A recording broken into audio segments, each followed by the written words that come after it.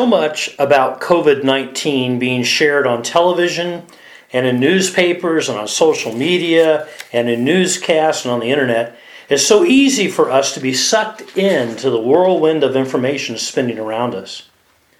How do we separate fact from fiction? Who's right and who is wrong? What are we to do? Where are we to turn?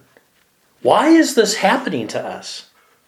The chaos and confusion only fuels our anxieties and fears and has us crying out in despair, when will all this end? This is exactly why we need to feed our faith by spending time in the Word of God and in prayer each and every day.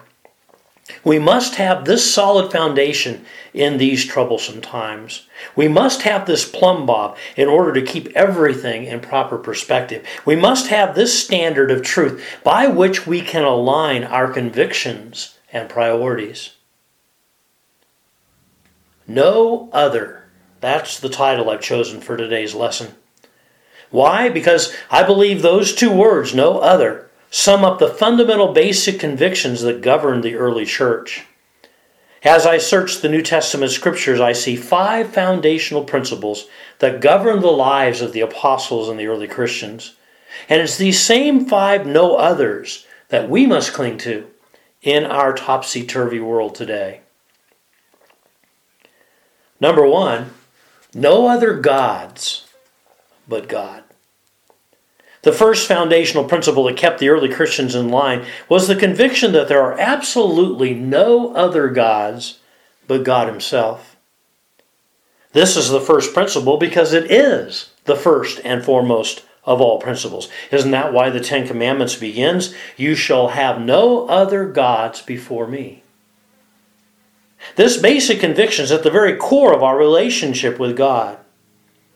When one of the Jewish leaders asked Jesus, of all the commandments, which is the most important? Jesus replied, the most important one is this, "Hear, O Israel, the Lord our God is the one and only God, and you must love Him with all your heart and soul and mind and strength." To which the Jewish religious leader responded, "Sir, you've spoken a true word in saying that there's only one God and no other." No other gods but God. One of the foundational convictions that governed the lives of the early disciples was this deep belief that there are absolutely no other gods but God Himself. He was number one in their lives. Nothing else came before Him. No one else was above Him. What about us? Are we truly convinced that there are no other gods but God Himself? Can we honestly say that we have no other gods in our lives before or above the one true God? Perhaps the 2 most reliable indicators of whether or not this conviction is true in our lives is our calendar and our checkbook. How we spend our time and how we spend our money. We would do well to do a self-evaluation on those 2. Where are we investing the most of our time and energy? Where are we investing the resources, the financial resources that we have? How we spend our time, how we spend our money. Those 2 indicators, perhaps more than any others, show what is really first and most important in our lives. No other gods but God. Number 2, no other condition but sin.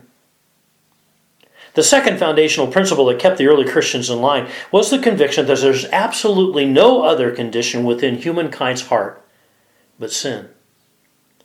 Simply put, these early Christ followers were convinced that their family members, friends, neighbors, work associates, schoolmates, whoever else may have been in their circle of influence who did not know Jesus Christ as Savior and Lord, these people were lost, condemned, and bound for eternal damnation in hell.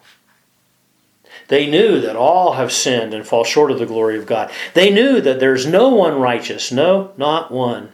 They knew that the wages of sin is death. But they not only knew it in their heads, they knew it in their hearts. They let this truth permeate every area of their thoughts, words, and actions. They had a burning conviction within of the lostness of humankind. And out of this conviction was born the motivation to share the good news with others. No other condition but sin. What about us? Are we truly convinced that our lost family and friends are really lost, condemned, and bound for eternal damnation in hell? I'm afraid that the 21st century church is living in a bit of a fog. And this fog has convinced us that we've already found all the lost who can be found. This fog has convinced us that those outside of Christ, they're not really lost. After all, a loving God wouldn't really send anyone to hell. This fog has convinced us that our lost family and friends don't actually even want to be bothered with the gospel. Oh, how we need to pray that God would remove this fog and open our eyes to see this world as He sees it. Lost. In fact, let's pause right now. I'd just like to pray about that. God, would you open our eyes, please? Would you remove this fog? Would you help us to see this world as you see this world? Lost. May we have a passion, a burning desire within us that just motivates us to share the good news with those around us who don't know Jesus. May we see their lostness as it truly is. May we understand how urgent, how serious this is. So remove the fog and open our eyes and create in us a love and a compassion for others, for the lost, to be found just like you have. That's our prayer. In Jesus' name, amen. No other condition but sin. Number 3, no other Savior but Jesus.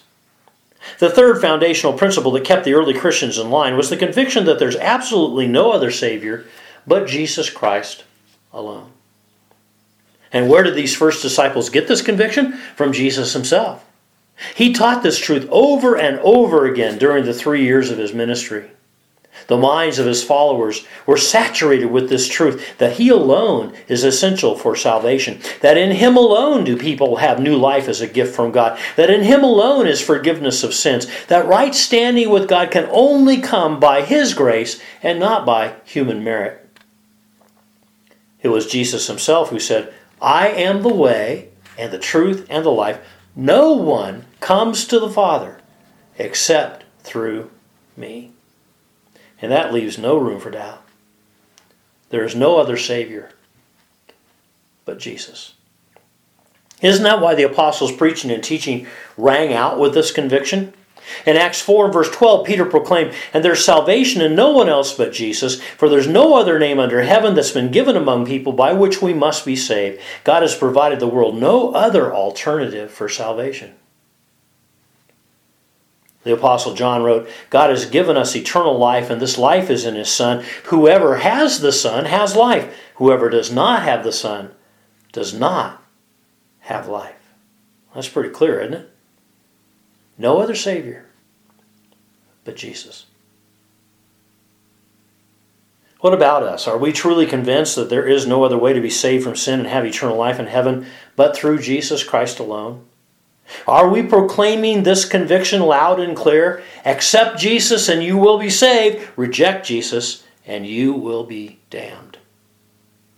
Or have we watered down the gospel to some kind of an ear-tickling, politically correct, less offensive message? No other Savior but Jesus. Number 4, no other plan but Christians. The fourth foundational principle that kept the early Christians in line was the conviction that there's absolutely no other plan for the world to hear the good news but Christians. The words of Jesus rang in their ears. "Go and make disciples of all nations. Go into all the world and preach the gospel to all creation. You will be my witnesses to the ends of the earth." So these early believers were deeply convinced that it is God's unswerving purpose that the lost be found. And furthermore, they realized that if this was to be accomplished, each individual Christian must devote himself or herself to actively sharing the good news about Jesus. God has no other plan. The Apostle Paul put it this way in 2 Corinthians 5, verses 19 and 20. For God was in Christ, reconciling the world to himself, no longer counting people's sins against them. And he gave us this wonderful message of reconciliation. So we are Christ's ambassadors. God is making his appeal through us. He has no other plan. What about us? Are we truly convinced that there's absolutely no other plan God uses in order for this lost world to hear the gospel except through us? We better believe it because it's true.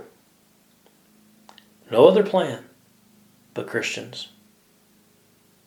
Number 5, no other hope but heaven. The fifth foundational principle that kept the early Christians in line was the conviction that there's absolutely no other hope to cling to but the promise of eternal life in heaven. Why were the first disciples so eager and willing to sacrifice their time, talent, and treasures, even their very lives for Jesus' sake? Because they clung to the steadfast hope that the best is yet to come. They sincerely trusted Jesus' promise that he would return for them. They firmly believed that God was preparing a place of eternal reward. Simply put, they were willing to endure the hardships of this earthly life in exchange for the blessings of everlasting life. At the very end of his life, the Apostle Paul wrote to Timothy, "I've fought the good fight, I've finished the race, I've kept the faith. Now there is in store for me the crown of righteousness, which the Lord, the righteous judge, will award to me on that day, and not only to me, but also to all who have longed for his appearing."